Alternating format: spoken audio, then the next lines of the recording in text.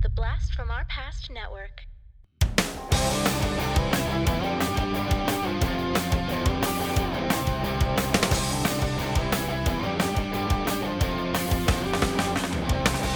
Welcome to People Don't Forget, a nostalgia cast that takes you on a particular journey down memory lane.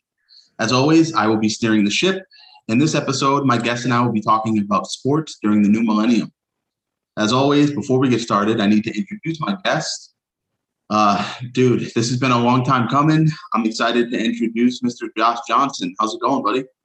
Oh, it's going well, man. Excited, super excited to talk about sports with you.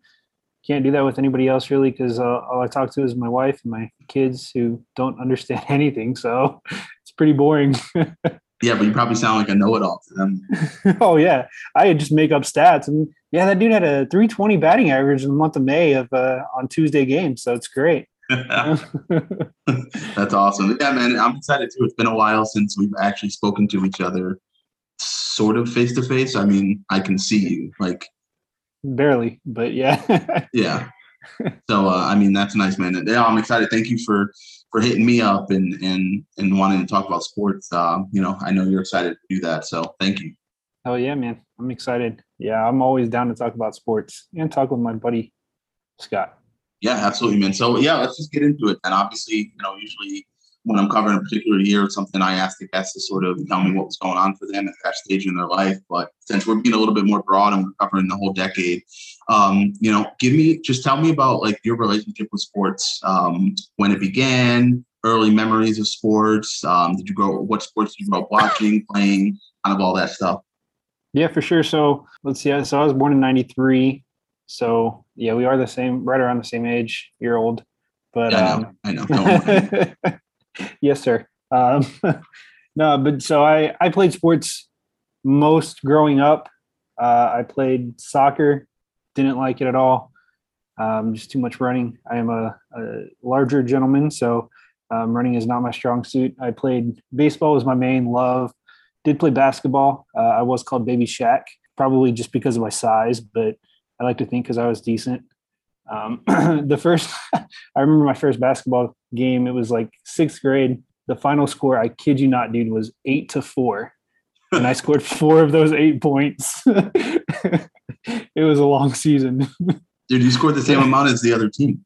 Yeah, I know. It was great. I ended up, we did a little bit better, got clicking and stuff, but it was, that's like the one memory that I have of basketball. So I grew up doing baseball and basketball. Never actually played tackle football. I wish I did, but my older brother got to, and just buying all the gear was a mess. So that I love watching any sports, mostly the big 3. In Texas, we don't do hockey too much. I know the Stars are a thing, but I stick to watching baseball, football, basketball. Let's see some nice memories that I have. I feel like the first sports memories is watching the Marlins World Series on TV. Dude, my favorite World Series. Let's really? Go. Yeah. 97? I was a huge Pudge fan. That was my favorite player. I was a catcher because of Pudge, and just watching him and Jim Leyland win the World Series was fantastic. Yeah, no, that's really cool. Both Marlins World Series are like 2 of my absolute favorite World Series because they were such like an underdog team both times, sure. like as a wild card. Lose. Yeah, exactly. So I definitely remember watching those 2. Did you have any particular athletes that you remember as a kid that you kind of idolized or that you looked up to? Yeah, I definitely looked up to Pudge, like I said, Ivan Rodriguez. Especially in Texas, right? As like a really little kid, I'm sure. Well, as a little kid, I was in New Orleans, so we didn't have a baseball team. So that's why my favorite team is the Tigers. Funny story, because I was watching, I think it was like a Sunday night baseball game, and my brother he was a Braves fan, and I didn't want to be like him, and because they had, they were always on TBS, yeah. And so it was the Rangers versus the Tigers, and I said, whoever wins this game, I'm going to root for, and ended up being the Tigers, and then Pudge went over there, and so that was my baseball fandom, and then everything else I'm New Orleans through and through. So I am not like you. I enjoy the team compared to the person, but big Joe Horn fan. Aaron Brooks. I used to think he was really good. Um, You and like Sammy, 5 other people. right? I mean, but then like when we got Breeze, I was like, oh dang, that guy was not very good, you know. Right. When you got Colston, you were like, oh, Joe Horn was not as consistent as I thought. Yeah, but he was fun. I mean, just him pulling Just- out that cell phone, Yeah. like just like the tomfoolery that he did was fantastic and just brought character to the game, like Ocho Cinco and stuff. Basketball, I didn't really get into that until probably late 2010s, like right around there. But I mean, I'm a huge person who loves loyalty. So, you know, the Kobe's, the Dirks, the Tim Duncans, Manus. If you stay for a team, I enjoy you. That's fair. Yeah, no, I get it. And we'll get into, obviously, you know, we're gonna break this down a little bit sport by sport, and you know, we can talk about individual players and stuff like that. Yeah. Yeah, I mean, mine is similar. My sports story. I remember kind of my earliest memories is watching my dad play basketball.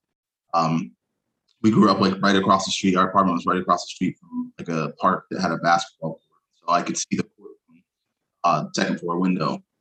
We lived on the second floor. So I remember my dad would go over there and he'd be just, you know, running like 3s or 5s, you know, with people in the neighborhood. And I remember literally just like standing because I was so like small, just standing in front of the window like for hours watching not just him, but just like watching everybody play basketball and just kind of being fascinated by the sport. So that was kind of like my first love when it came to sports with basketball. But you know, this was probably, I mean, I was born in 89. I was probably like 4 or 5. So, I mean, this is like the mid 90s. I wasn't like watching basketball. This probably would have been around the time Jordan was retired, looking back on it. But my sister was like a huge like softball player, played softball at like the local little league. So we would go to, my dad would take me and my brother to her games. And that was kind of like the sport that I started playing. Sister played it, and once you turned 4, you could enroll in Little League. So I remember I'd be watching, and everyone would, you know, just be like, when, you know, you're almost 4, like you're going to start T-ball. And I was just like, okay, I guess this is a foregone conclusion. I didn't know any better. I was 4. I was like, okay, like to me, it was like going to school. It was like something you had to do. So I was just like, okay, I guess I'm going to start playing. And, you know, so obviously I did, like started playing T-ball, and then I got really, really good at baseball. So that became my main focus. Like, everything was baseball every day. Like I would wake up, I would go to the park, I would with a tennis ball and a notepad of like every Major League Baseball team's lineup, like whatever year it was in the 90s. And I would take the tennis ball and my baseball glove, and I would throw the ball as hard as I could against the wall. Sometimes I would throw grounders, sometimes I would throw fly balls. And however, like I fielded the play was what the hitter did. So I'd be like, all right, Jeff Bagwell's up the bat. And I throw the ball, and if like it ricocheted back and I caught it, and it was like a fly out. If it went over my head, it was a home run. If it like went through my legs, it was like a double. And so I would literally sit there and fill in the box scores just based on like my performance. And I would stand out there and stay out there for hours and hours. So, you know, like especially in the 90s was in the early 2000s, everything for me. So that's kind of where that came from. And I didn't really watch football. You know, I watched a lot of baseball. I remember watching like Mark McGwire, Sammy Sosa home run chase. My mom let me stay up to watch McGwire hit his 70th. I remember that. I remember watching Jordan and the Bulls play the Jazz in the finals, and him hitting the shot over Byron Russell. I definitely remember that. But yeah, I didn't watch football at all just because it wasn't really a sport that like was played in my neighborhood either. So I didn't have exposure to it. And when kids were playing, my dad was like, no, you can't play because you can't get hurt with baseball. So it wasn't until, I mean, football is by far my favorite sport now, but it wasn't until later in life. So yeah. I've never heard of anybody playing baseball single player. Like there's no single player mode in baseball. You know what? My brother was, I don't know, he didn't want to play. So I had to take matters into my own hands. Like my friends weren't obsessed with it like I was. So like they were like doing other things, playing video games, and just like doing other normal kid stuff. And I was just sitting there literally for hours. I was like that weird kid in the neighborhood that's just always by himself with baseball. It's awesome, dude. I love the creativity, man. It's so cool. I wish I would have done that. Yeah, dude, when I say I was obsessed, like I had notebooks and notebooks. Like I would make new logos for every team with like my markers in school. Like I had notebooks of just like made up logos for every baseball team. Like it was like baseball. I mean that was it. It was just like you're gonna be a baseball player. There was no like my cousin was a scout. There was no way around it. So baseball was my life. And because of that, I think that's where we'll start. And like you said, and I alluded to, we're kind of in the same age range. So that's why I wanted to do the 2000s, because I feel like we're going to have, memories that overlap, because you really start coming into your own, right? Form your own opinion stuff when you're, once you hit like 10, 11, 12, right? So for both of us, that would have been in, the early 2000s. I wanted to kind of go through that, and I think there'll be some good stuff. But before we do that, I need to shout out the BFOP Network. These guys are awesome. They took me in and allowed me to become a part of the family, and all of them offer some great podcasts that I recommend listening to. So, but don't just take my word for it. Let them tell you for themselves. Hey everybody, welcome to Talking Back, the podcast where we like to chat about past achievements in movies, comics, video games, and more. I'm your host, Tim. And with me today in studio is co-host Dean. Hey, Tim. Dean, huh? This isn't a full episode. This is actually just an ad. All we have to do is tell everyone that our podcasts come out on Mondays, and they can find us on their favorite podcatcher. If they're into movies, comics, or video games, they should definitely check us out. Oh, well then, thanks everybody for listening, and we'll catch you next time. Talking Back. All right, yeah. So let's start with baseball. One of the things I really enjoyed about baseball during the 2000s was we started to see a changing of the guard from the 90s, right? The 90s was really dominated by the Braves and the Yankees, right? I mean, the Braves the entire decade, and then the Yankees the second half of the decade just dominated baseball. So there wasn't, like even you said, like your brother was a Braves fan. They were always on TBS. Like it was just like overexposure, right? It was too much to where you didn't want to root for them because they were the only game in town, it seemed like. And I feel like, obviously the Yankees, even in the 2000s, like during the World Series in 2000, 2001, 2003, but we also saw a mix of other teams win, which was nice, right? The Angels, the Marlins, the Cardinals, the Phillies all won in a decade. The White Sox dominated the World Series in 2005. And of course, we finally saw the Red Sox break the curse of the Bambino in 2004. And then they won again in 2007. So you had a lot of different teams that were just kind of blocked before, really kind of break through and emerge in baseball. And I thought that was really cool in the 2000s. What do you remember about some of those teams or any World Series during this time? Were you watching them, paying attention to them? Man. So like I said, I remember watching the Marlins. Yep. When I remember the White Sox because that was against Houston. And so that was the year we actually moved to Houston because of Katrina. So remember that I just do not like Houston sports in general, especially nowadays because scandals. There's like a police chase happening or something, and it's crazy. There's like sirens everywhere. But anyway, sorry. Speaking of scandals. Yeah. I like right next door is the huge bar district in the college. So there's always stuff happening, but especially because school just started. But so I remember that one pretty vividly. Those are really like the only two that I remember specifically. I wasn't watching too much baseball back then, but I remember watching Sports Center for hours on repeat, like memorizing all the words that Yeah, I feel like baseball at the time was just, it was still pretty popular. Like I know that kind of this past decade, there's been a lot of talk about, the sport losing a lot of its popularity, and, the NFL and the NBA and even, other sports, soccer and even like MMA and boxing and things like that have kind of been more popular for people. But it was still really popular, I remember, during the 2000s. And, they still had a lot of good players that were on the way out. But in addition to parity with the standings, we were also treated to the emergence of a lot of, new stars, right? It was a whole new generation of players. So obviously we all know that Barry Bonds hit 73 homers in 2001. Yeah, it fits within the time frame. I don't really want to talk about that. I feel like that's been covered, a lot. So whatever, it happened, and we're not really going to talk about it. But the steroid era, as it was kind of diminishing, right? And we were treated to a slew of new sluggers like Albert Pujols, David Ortiz, Miguel Cabrera, as well as perennial batting title contenders like Joe Mauer and Ichiro.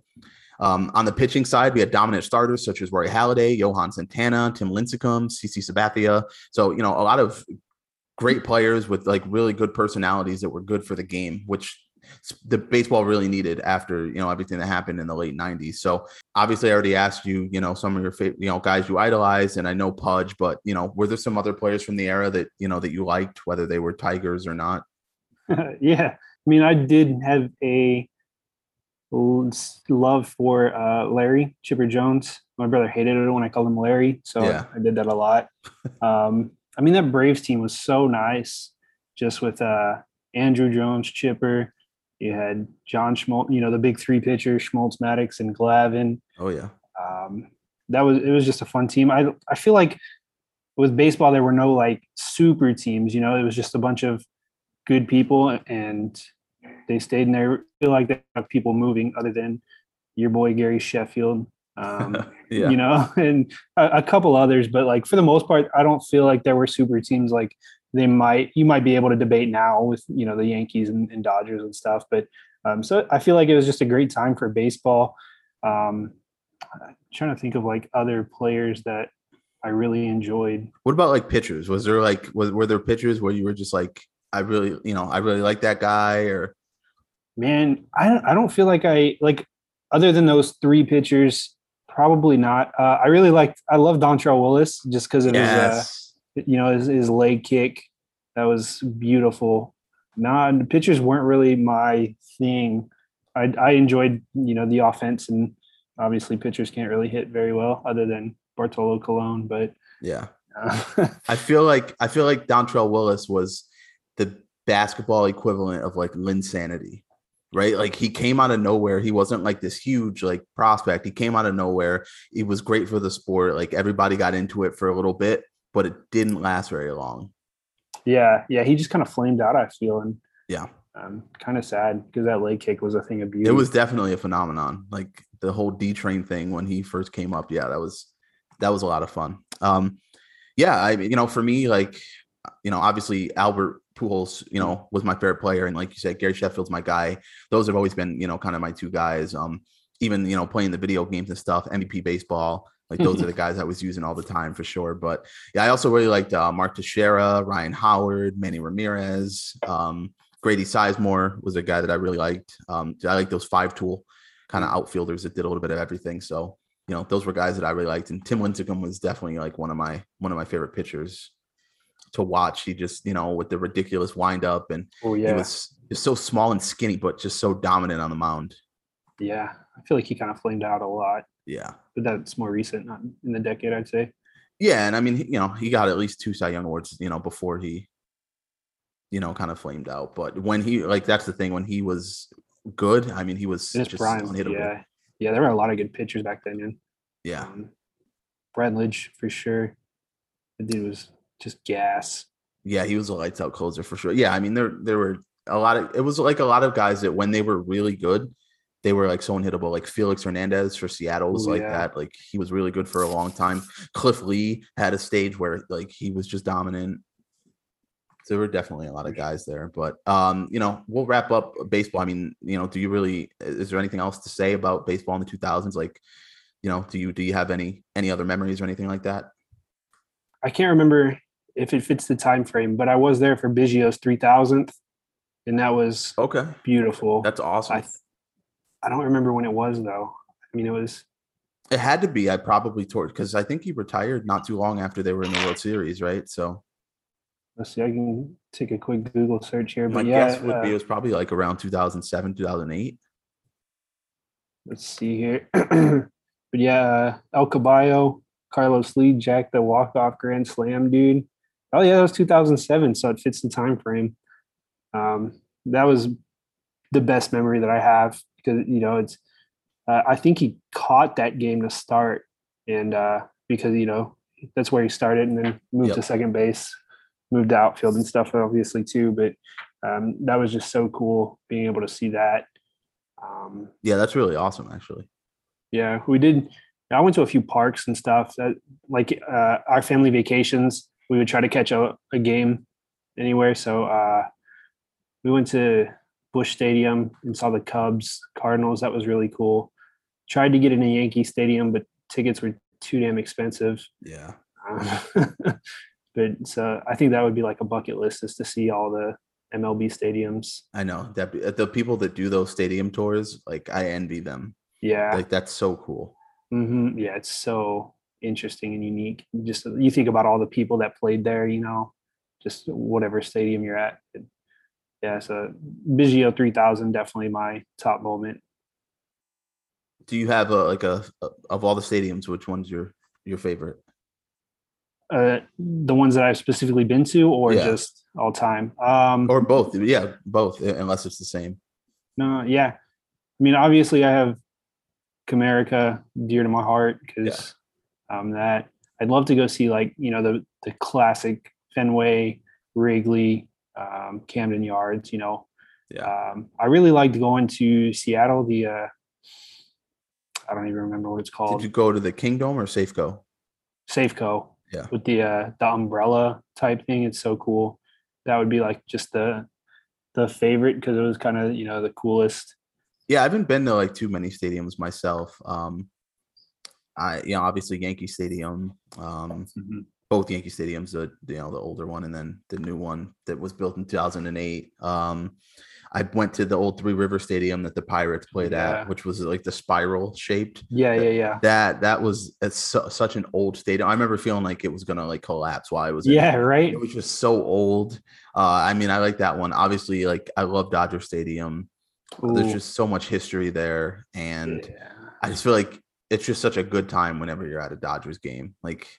It's just a lot of fun. So that I would say that's my favorite, just because it's just fun.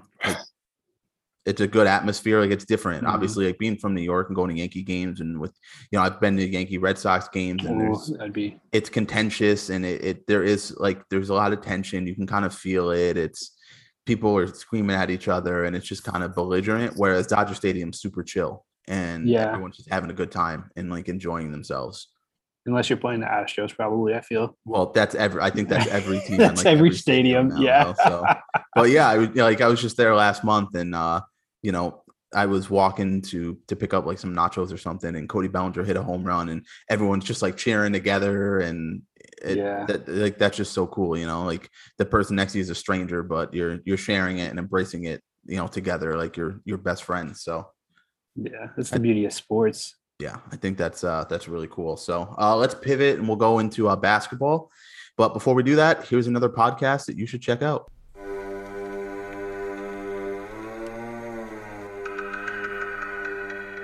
Hey everybody, I'm Corey. And I'm Zach, and we're the hosts of Podcasting After Dark, a cast dedicated to late-night horror and sci-fi of the 80s and 90s, often found on HBO and Cinemax. The movies your parents didn't want you watching as a kid. You can find us every other week on Apple Podcasts, Spotify, Podbean, and Stitcher. This is what you want. This is what you get.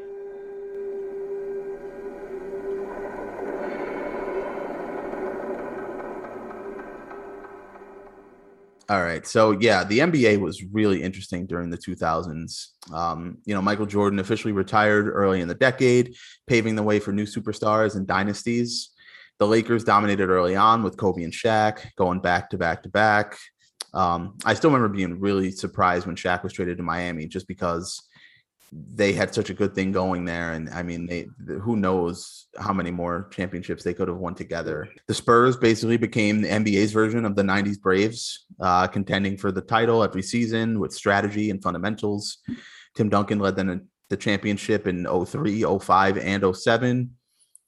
We had the 2004 Pistons, who shocked the Lakers super team to win the title. And Dirk Nowitzki brought a title to Dallas in 2006. Then the Celtics started the Big Three era with Kevin Garnett, Paul Pierce, and Ray Allen, and everything went to hell. And that's a personal opinion because I don't like Big Threes in that era, and they kind of started that right at the end of the decade. But, what are your thoughts on the NBA during this time period, the 2000s? Yeah, I definitely agree with you about the Big Three. I can't stand the state of the NBA right now that only big market teams get. Championship shots other than Milwaukee, of course. Glad for them. But yeah, man, I remember watching Kobe and Shaq in the finals. I remember, I don't have many finals things, but I remember staying up late and watching the Spurs with my dad. It's always special just because those memories with your folks. Yeah, I wasn't huge into basketball at that time. I was a Hornets fan at the time, but as you know, they were pretty sorry. So that was about, the extent of it. But I loved, my two favorite teams would probably be San Antonio and Dallas, just because they were good. They were fundamental. They weren't like crazy flashy or anything. They just did what they had to do, and the great coaching. Yeah, no, it was the exact opposite of, like what the Lakers were doing, right? They were all Showtimey, and it was alley-oops and, crazy highlight reel plays. And yeah, like you said, the Spurs and Dallas, that was all coaching. It was old school. It was like old school basketball. Yeah. And it was that balance. That's what you had in the 2000s. Like you had those teams that were just like, had that old school mentality. The Spurs, like the Pistons, right? That 04 Pistons team, the Pacers, they were just like going to wear you out physically. But then you also had, those teams that were running with the ball, right? Like the Steve Nash Suns, right? 7 seconds or less. Like, you had fun teams like that. They were a lot of fun to watch. You had like the young, like Denver Nuggets teams in the mid 2000s were fun to watch. So there was definitely like a really good balance in the league there. But I think the issue for me was that, unlike baseball, there wasn't a lot of parity. Like you said, it was the same teams every year, right? It was the same teams were contending. The Lakers in the West, it was the Lakers, the Mavericks, the Spurs, the Suns for the most part. In the East, it was the Pistons, the Pacers, the Nets, for a while. And then the Heat, like once Shaq got there, they became contenders. That was the issue there. Like in baseball, the Marlins can just come out of anywhere, a small market team, get into the playoffs and ride a hot streak. We saw it a lot of times, and that just was not happening, and still to this day does not happen in the NBA. Yeah, because you need a big player, or you probably need 3 big players right now, to be honest. And just it wasn't the case back then, which was nice. Yeah, and it's just like, I mean, in the 90s, there were so many good teams that didn't win because of Jordan. In the 2000s, there were like a lot of good teams that just didn't win championships because they just didn't have the money, right? Free agency kept getting more expensive, and these small, like the Hornets, right? The Hornets, they couldn't bring in a star player. A team like the Wizards, right? The Wizards had a really good thing going there for a while with like Gilbert Arenas and Caron Butler, Antoine Jameson. Like they had a squad, and they couldn't get out of the second round of the playoffs because they couldn't bring in more players around them. Orlando, right? Orlando had a lot of good teams in the 2000s, and they just couldn't. Unfortunately, you just didn't see that like you did in baseball. But the lack of parity was definitely a problem there. But where it's not a problem, the BFOP network, there is no lack of parity. We have really, really fun podcasts like this one. Hello, everybody. I'm Adam. I'm John. And every week we are giving you a blast from our past. We are the podcast that brings you full-on movie breakdowns, TV show reviews, album reviews, top 10s, and more, all from the things of our nostalgic past. So please join us every single week on the Blast from Our Past podcast. You can find us on Spotify, Stitcher, Apple Podcasts. However you listen to podcasts, you can find us, and we would love to have you take a trip with us to the land of nostalgia. Let's talk about some of the players around this time, though, as well, because as much as it is a team sport, it's definitely the sport of the big 3. It's the one where the players individually can shine the most. So the global expansion of the NBA skyrocketed during this time frame, with international sensations like Tony Parker, Pau Gasol, and Yao Ming leading the way. And of course, there was a 2003 draft, which gave us LeBron James, Carmelo Anthony, Dwayne Wade, and Chris Bosh.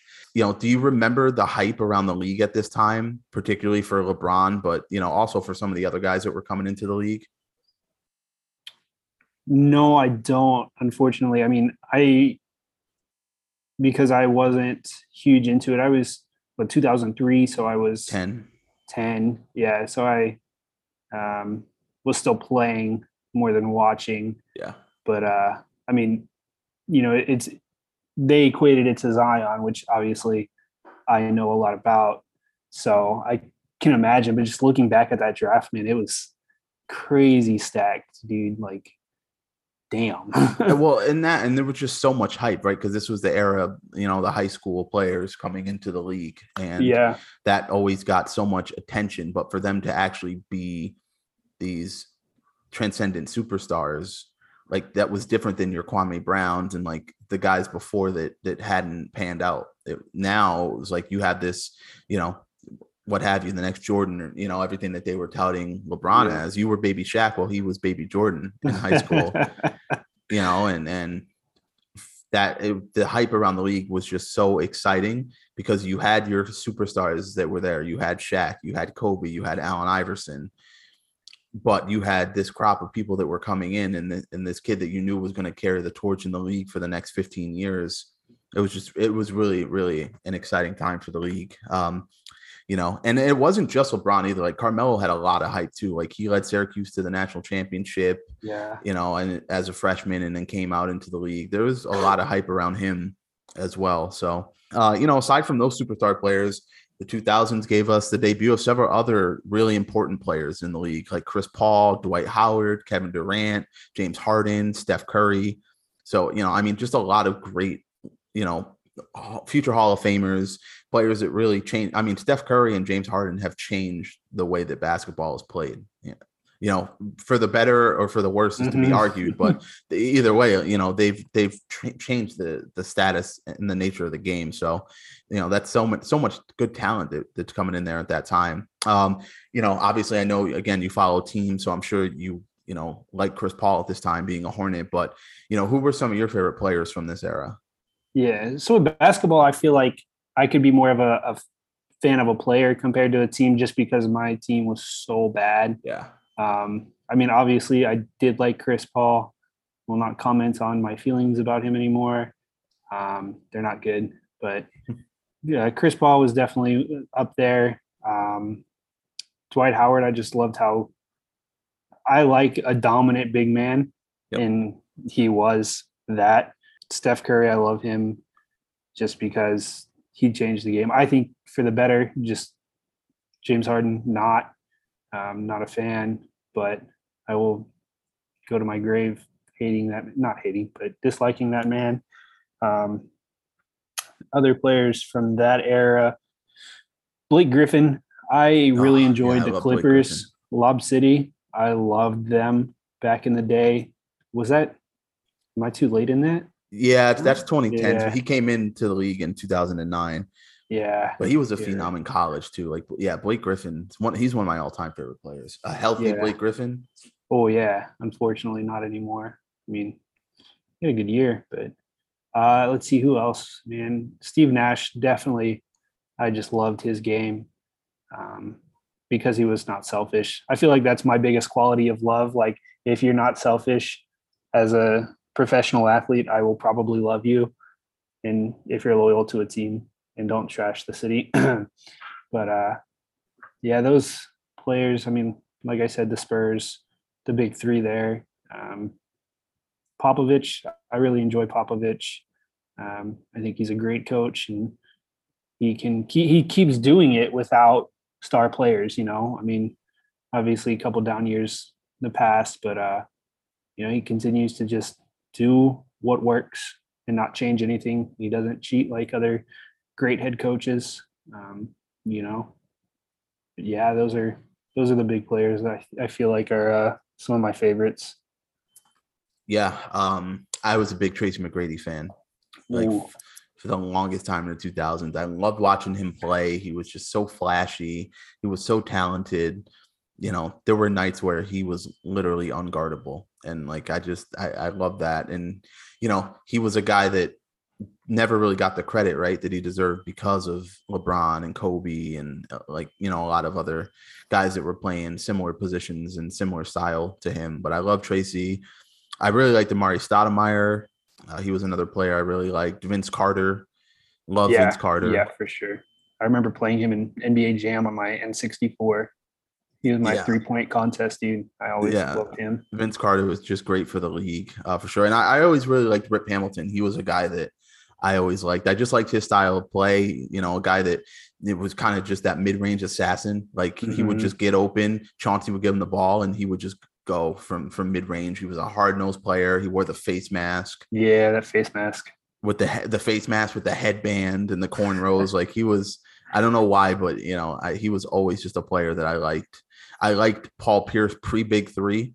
I was definitely a Paul Pierce fan, you know, before, and it's not his fault that the front office did that. Like, you know, I still like Paul Pierce, but it was obviously harder to root for him once they became a Big Three. But I definitely liked Paul Pierce. So, you know, let's not forget about college basketball either during the decade, where teams like North Carolina, Duke, and UConn were powerhouses with popular college athletes. You know, I remember being in high school in 2005, 2006, and just having debates with my friends and with kids I didn't even know about, like JJ Redick and Adam Morrison and Tyler Hansbrough, and just like those college basketball players that, you know, were really good and really well known at the time. Where were you with like college basketball? Is that something you followed? Did you even really pay attention to it at all? The only time I followed college basketball was about February, because I'd start trying to partake in March Madness, you know, trying to get ahead of the curve. I did. So in 2000, I graduated in 12. So yeah, 2009, 2010. I got to perform at the Final Four All-Star game. So I remember specifically Jimmer Fredette was the only person that I knew. Loved him, and what he did, and just his range was crazy. But I wasn't a huge college basketball fan. I'm probably still not, if we're being honest. It's my weak link of sports. Yeah, like you said, it's always fun tournament time. Like that's, you know, when people paid attention. But yeah, I mean, there used to be a lot of talk about just like JJ Redick, you know, being just the best shooter of all time. Yeah. Adam Morrison was the next Larry Bird. You know, mustache, there were just so many guys like Glenn Big Baby Davis. There you go. LSU guy was the next Shaq. You know, like they were just Greg Oden when he was in college was a big deal. Emeka Okafor was a big deal when he was in college. So there's definitely it's not like that anymore, right? Because there were obviously guys were going straight from high school to the NBA, and there were a lot of one and dones, but it wasn't to the level where it was now. Like you still had guys that would play for 3 to 4 years. So you'd be able to see a guy like a Steph Curry or, you know, a player like that who played all 4 years or played 3 years, and you actually get to know them as a player before they get to the NBA. So that was pretty cool. And that's not something that we have anymore. So, yeah, I miss that. Yeah.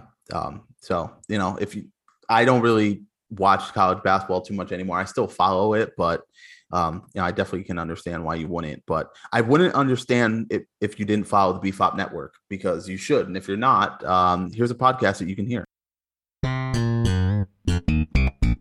Hello! La la la. I'm Adam. And I'm Corey. And we are the hosts of Cartwright, a Seinfeld podcast. We are breaking down every single episode of Seinfeld as we watch it, reliving this amazing show. That's right, it's a trip down memory lane for all of us 90s kids out there. You can find Cartwright, a Seinfeld podcast on iTunes, Spotify, Podbean, and Patreon. La la la.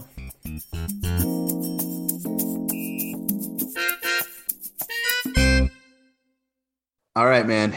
We have arrived at our destination. I say football for the end because I know we're just both big football guys and probably have a lot to say. So, let's just get into it. The 2000s were honestly dominated by the Patriots. You know, they appeared in the Super Bowl 4 times in the decade, winning 3 of them. They became the team that practically everyone outside of New England hated. We also learned that defense does indeed win championships. Both the Ravens and the Buccaneers won the big game in 2001 and 2003, respectively, really in large part to their stifling defenses. In the middle of the decade, we saw both the Steelers and the Colts hoist the Lombardi Trophy, which was the first of 2 in the decade for Pittsburgh. And even though the game was played in 2010, In the 2009 season, a little team from New Orleans won the Super Bowl. So let's just start there with you. I figured you might have something to say about that Super Bowl in particular, but tell me in general about your fandom of football in the 2000s. Were you watching every Super Bowl? Were you paying attention to, just the Saints, or what was your fandom like for football? Yeah. Obviously Saints every Sunday. If the Packers are on TV, we'd be watching that because my dad's a huge Packer fan. But yeah, the Super Bowl Sunday was kind of like a known thing that we were doing. We had every Super Bowl Sunday, we had Super Dogs, Nice. which are essentially just hot dogs with, we kind of went out and got onions and relish and, all the nice things. But, so that was like something we looked forward to every year, especially being a larger kid, like I said. But yeah, I got the chips and everything. And it was great. And it was a family thing. So I'm doing that. My mom watched it for halftime purposes and commercials. And then I watched it for both, but did miss that wardrobe malfunction. I did go to shower. So my parents were super happy. And like, I didn't realize it until like the next day at school, and they're like, "Did you see that?" And I was like, "No, what the heck?" We have to throw that in there if we're talking about football and Super Absolutely. Bowl, right? No, yeah, you're right. So, like, do you remember, like, watching the games? Do you remember watching some of the Patriots Super Bowls or watching like the Steelers? Oh yeah, man, I remember watching all of them. Really, I remember that the toe touch in that Pittsburgh Super Bowl. That Steelers Cardinals game was really good. Oh, that was insane, dude. It was such a good game. Right, it was so back and forth. I don't feel like like obviously the close ones are always going to be the best. Just your memories. Obviously watching the Patriots win, unfortunately, hated that. But I really just rooted for close games if they weren't my team, which they weren't most of the time still. But I was always just a close game is what I wanted. Yeah, no, I mean, definitely. For me, it's the same, but when it wasn't the Patriots, like, when it was the Patriots in a close game, it was like, well, the Patriots are going to win, so I don't really need to get my hopes up or anything here, unless they're playing the NFC East, obviously. But if they played any other team, we knew they were going to win. So it's like, like Tom Brady gets it with 35 seconds down 7. You're like, well, I'm gonna just turn this off because I know how this story is gonna end. I did not watch the end of the Falcons Patriots Super Bowl because the 28-3, because I already knew. I remember turning it off, and then I saw an update on my phone that they took the lead, and I was like, or that they won an OT, and I was like, yep, nope, called it. Like, didn't have to watch it, didn't want to watch it, don't care. I didn't even watch the Patriots Eagles Super Bowl because I was boycotting the Patriots at that point, just because, again, just sick of it. I just, wanted to see, some other teams get their shot. But I mean, I got into football in like the mid 2000s. I was watching sporadically, I think the first Super Bowl, I think the first game I remember watching the Rams Titans, the Super Bowl in 99. Just like my cousin came over and it was on, but I wasn't really paying attention to it because I wasn't really a football fan. The first game I remember watching was, I don't know if it was the divisional round or the NFC Championship, but it was the Eagles and Falcons. I want to say in like 04, 05, because it was, Michael Vick versus McNabb. And the Eagles were a team that I liked. I remember kind of liking them, and that was a really good game. And then I remember starting to watch the Super Bowls pretty much after that. But really, it was playing Madden really got me more into football because I was like, I want to know more about these players. Like, I want to know who they are. So then I, started watching consistently like every week, and it's been the same ever since. So that's where I was at with football. By the end of the 2000s, I was already like playing fantasy football with my friends, like in high school. I remember getting into that with them. And my best friend had the number 1 pick in our like draft with our friends. And I had I want to say like 3rd or 4th. I really wanted Larry Johnson. And he wanted, I want to say maybe like Maurice Jones-Drew. And he had number 1. And I was like, all right, so here's what we'll do. Like, you take Larry Johnson, number 1. I'll take Jones-Drew like at 4. And then I will trade you so that we can like swap picks in the next round so that you can go, like you'll go before me, because it was Snake. So I was like, you'll go before me in the next round. And like before the draft started, he was like, okay, cool. Like, no problem. And then the draft comes and he doesn't take Larry Johnson at 1. I think he took like probably Tomlinson. And then, so I the reason I said that, because the kid that picked second, our friend, was a Chiefs fan. So I was like, I know there's no way I'm getting Larry Johnson unless like my buddy John takes him at 1. And after that, it was just like a free fall. I don't even remember who I ended up with, but oh man, that sucked. But heartbreaking. Yeah. I was like, dude, I didn't want to miss out on LT. It's like, I get it, but we had like, yeah, you had the gentleman's agreement there, man. Yeah, I know. I should have drew up a contract. I learned my lesson. So, the decade of football gave us a lot of polarizing players, such as Tom Brady, Peyton Manning, Ray Lewis, and Terrell Owens, just to name a few. We also got the roller coaster known as Michael Vick. So, I'm just going to preface this with you. Outside of Drew Brees, did you have any other players that you really liked during this time? I mean, there were a lot of popular players at the time. You had Randy Moss, LaDainian Tomlinson, Donovan McNabb.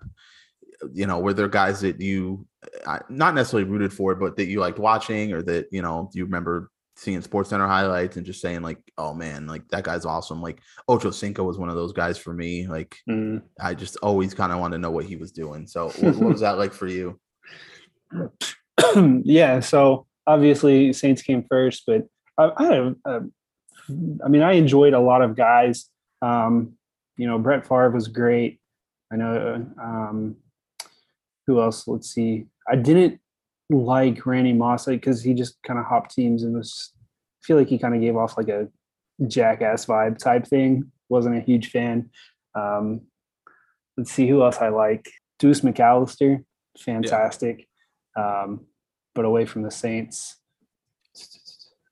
as much as I hate to say it, I really enjoyed Michael Vick as a Saints fan because he was a Falcon. I couldn't stand him, but because he was left-handed, which I was, so it was really cool to see a left-handed quarterback. And just playing him in, was it Madden 04 when he was just broken as hell. I remember just running for days against my brother. So they were actually playing the Packers in Lambeau in a playoff game, the Falcons and Packers. And like I said, my dad's a huge Packer fan. And for that game, I broke all the rules and I rooted for the Falcons. And Michael Vick beat them. And it was the first time the Packers ever lost in Lambeau in a playoff game. And my dad went ape shit on me. I remember him breaking mugs and so upset. And then, like looking back, it's like, dude, I didn't help them win, but you did. You went against the family, the family creed. Because I just felt like my dad was just like a huge, like, he would just rub it in, like, oh yeah, the Packers are great, they're gonna win this game, and I'm just like, being a teenager, like I wanted to rebel, and you think they're the best thing. Well, I want to show that they're not, and it was great, but I still do not live this down. My dad got me a Falcon shot glass because I collect shot glasses, and it was not fun. The awkward time in the Johnson household there. So I feel like most kids growing up, you kind of have that one position that you kind of latch on to. Maybe even you don't even have to play football, but like one that you really like. Like for me, it was always wide receiver. Ever since like the 90s, like Antonio Freeman and Andre Reed, like I was always into wide receivers. Did you have like a specific position that, that it was kind of like you just liked more guys at that position for whatever reason? I feel like it would have to be quarterbacks just because they're the most well-known. Yeah. I think now it would be like, I feel like linebackers are on my group. Yeah. Because I feel like if I had to play, I would be a linebacker. Yeah. I get what you're saying about quarterbacks though, especially during the 2000s, because there were so many good ones, right? Like obviously Brady and Manning, you had Eli Manning, Ben Roethlisberger, Phillip Rivers, Favre was still there at the end of the decade. Aaron Rodgers came in, like, that's a lot of, and that's just, really the top guys. You had Kurt Warner, still, at the beginning of the decade. You had a guy like Matt Hasselbeck who was really good for a long time. So you know, there were Steve McNair. Like there were a lot of really good quarterbacks in the decade. So Carson Palmer was even really good for a while. Yeah, I feel like that just the quarterbacks were stacked, but it could just be biased. No, I mean, I definitely think they were. Like there were, you look at like the 90s and there weren't as many. True. Like you had Aikman, Elway, Marino, Steve Young, you know, and some other guys, but it wasn't like almost every team, you know. There was just so many guys in the 2000s. Like Chad Pennington was really good. Trent Green had some great seasons. Mark Bolger, like Jake Delhomme, like these guys were like really good quarterbacks. Yeah, and they all were pretty decent. I mean, they led their team, you know. Yeah, exactly. Byron Leftwich was like a good quarterback for a little while. So. But yeah, quarterback for sure. Yeah, mine was always wide receiver. So I always liked, you know, Owens and Moss and, you know, more the flashy receiver, the diva receivers, if you will, I guess, like David Boston. I mean, obviously, like I love Larry Fitzgerald as well, like and Anquan Bolden, kind of the anti-diva guys, but you know, those diva receivers they're just fun for the game. I mean, Ocho Cinco was just fun for the league, right? You talk about the end zone celebrations, which was huge in the decade. I mean, Owens and Chad Johnson, those were, you know, the main guys, right, that were doing that stuff. So that was fun, man. Yeah, Ocho Cinco just brought it, and I loved watching this touchdown dances. That's the thing. It was fun watching a game because you're like waiting for the touch. You're waiting for these guys to score touchdowns just because you want to see what they do and how they react. So that makes watching the games more fun. They did until they banned it. Right. Yeah. And obviously, my favorite player from the decade is Tony Romo. So, you know, take that however you want to. Yeah, I just loved. I loved the fact that he was, you know, he had that Tom Brady like story without the Super Bowls, right? Like not drafted high, you know, was third string coming into the season. Drew Bledsoe, just like Tom Brady, Drew Bledsoe gets hurt. He comes in and, you know, really transforms the franchise. Like there were some really good Cowboys teams with Romo that just unfortunately due to bot snaps or, you know, Dez not catching air quotes the ball, like there were, you know, just some things that kept him from playing in a Super Bowl. But I just liked him. I just thought he was a good guy, right? Like he was good for the league. He wasn't like a troublesome quarterback or anything. He was someone that, and obviously he's proven like, you know, post career that he's just a really good football mind, and I feel like he was just really good for the sport. So I feel like, I feel like if he wasn't part of the Cowboys, like just the franchise, I feel like he would be a lot more loved. Yeah. Right. Like imagine if he played for like the Ravens or something. Like, yeah, for sure. I never thought about that until just now. So it's crazy.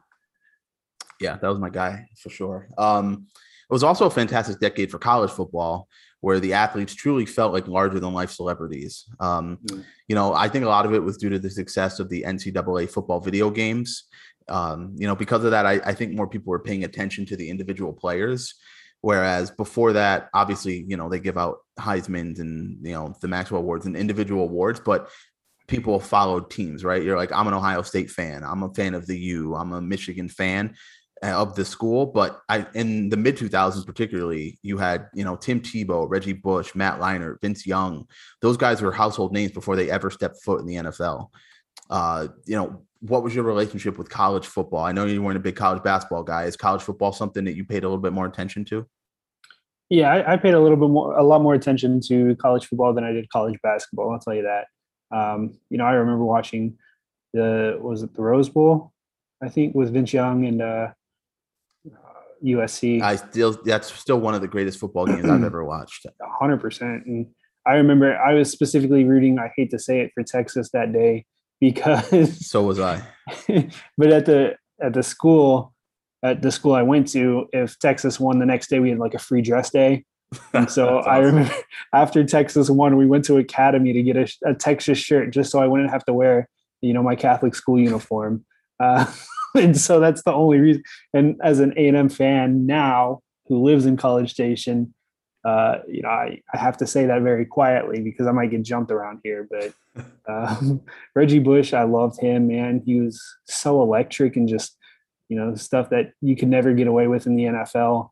You know, cutting back, not running north and south, and just mostly running south and east and west. I mean, he was a video game. Like the way he played, the spin moves and the juke moves and the hurdling guys, like everything. Every time he touched the ball, it was must see. Like, yeah, there were so many guys like that at this time. Even a guy like Ted Ginn at Ohio State he was just so fun to watch. Him and Santonio Holmes, like those guys were just so good. Ted Ginn would get the ball on a screen, run all the way to the other side of the field, not forward, but to the other side, elude all the defenders and gain like 20 yards. Like it was watching college football was so much fun. Mm-hmm. But again, it was because of the individual players, right? Like, yeah, you know, a Tebow, like people, you know, whatever you have to say about him now, love him or hate him, like he was must watch. He was must see TV back then.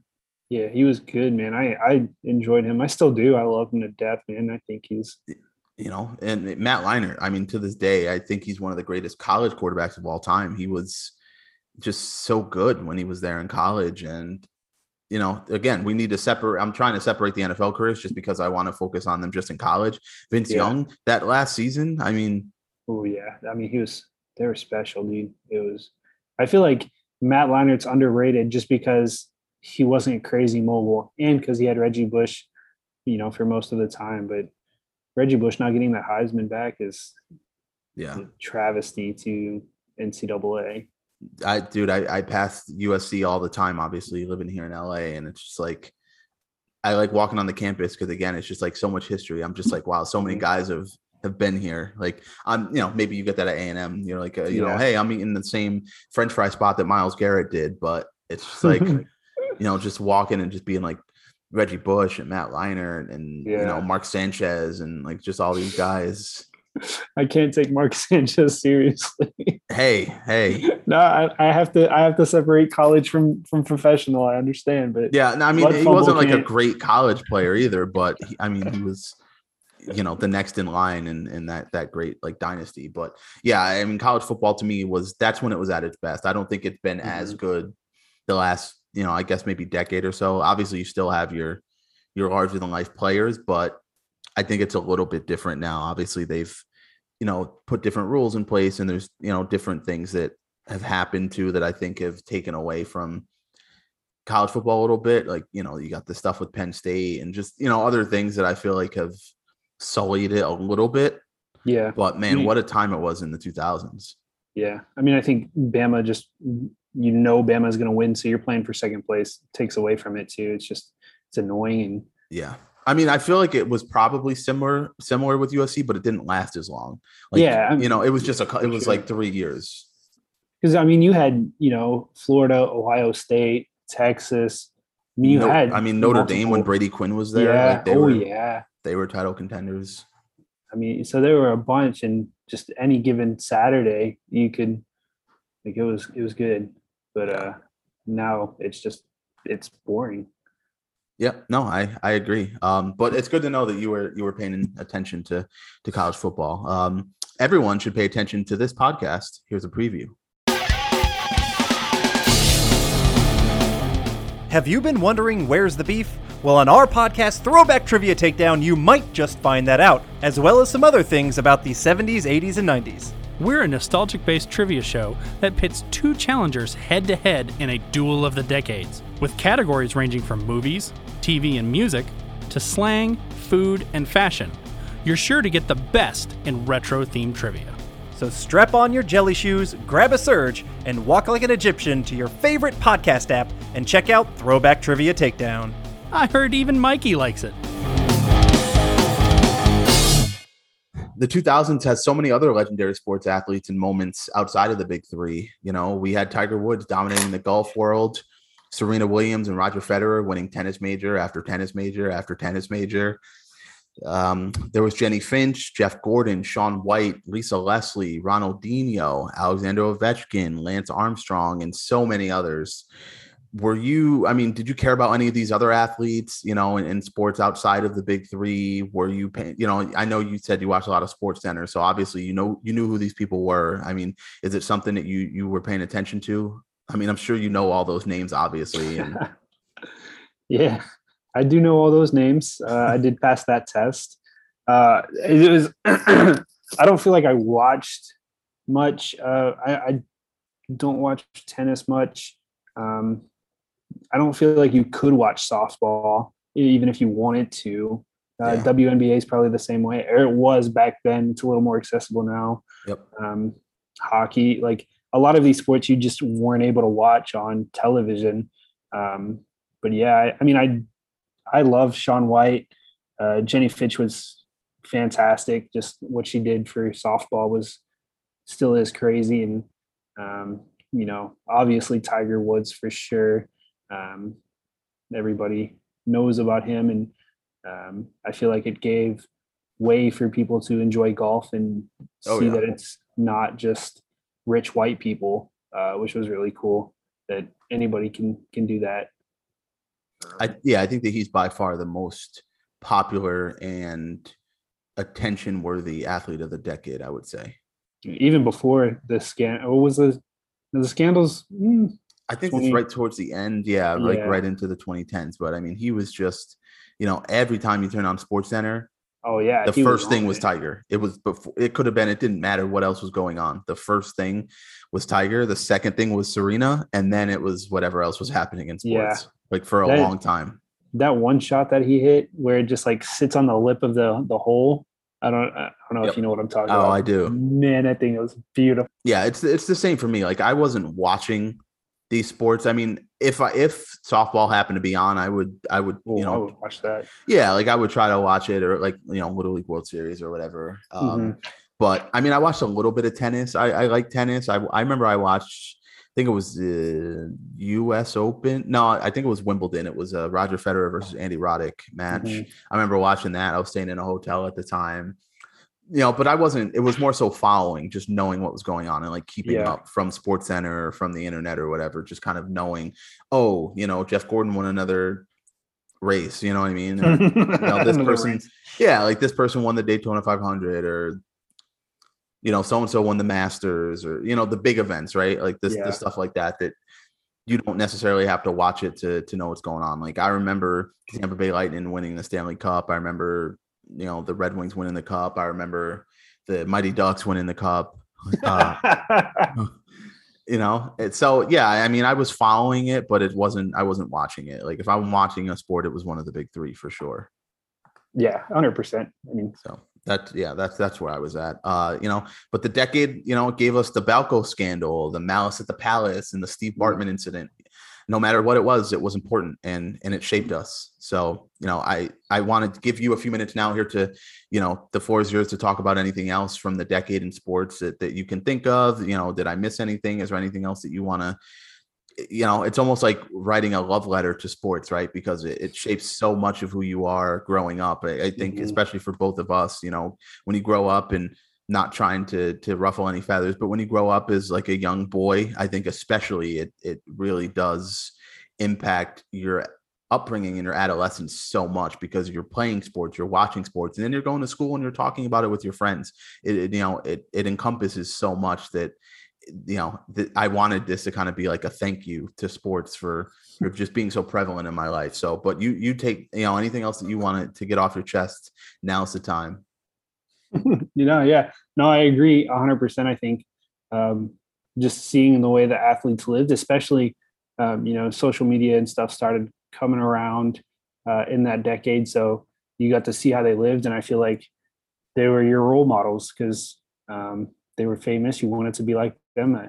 Everybody wanted to play it, or I feel like everybody wanted to be a professional athlete. I wanted to be a professional baseball player. My brother actually wanted to be a priest and a baseball player. I don't know how that was working for him. Interesting. Yeah, right. I'll tell you, he hasn't been either of those things. So 0 for 2 there. So, but the Malice at the Palace was huge, man. I remember watching that for days at SportsCenter. I just watched there's the thing on Netflix. Documentary. Yeah. I haven't watched it yet. I have a friend that's a huge Pacer fan. And so I can't really bring it up with him. They have those? That's a thing? Yeah, I don't know. He's not even from like Indiana either. There's Pacers fans? I mean, I love Reggie Miller, but he's a Colts fan too, which is funny because I just bring up the Super Bowl every time I speak to him, and he gets real quiet. It's great. It's the only time he's ever quiet. Yeah, I mean, it's just like sports just is my identity, or it was for sure growing up. And if I couldn't play sports, I don't know what I would be doing. I broke my wrist one baseball season, and that was actually the only season that I got to play with my brother, who was 4 years older. And so he was a pitcher and I was a catcher. In the last game, I wasn't supposed to play, but we took off my cast and I caught an inning for my brother. And it was just so cool. And just That's like, awesome. there's so many memories that, and just the camaraderie, I can never say that word. Camaraderie. Yeah, that one. Just the social aspect that you get and being able to trash talk other people. And it's just, sports is so, I feel like, vital to learning. There's so many different lessons in sports that you get to learn, whether defeat or victory.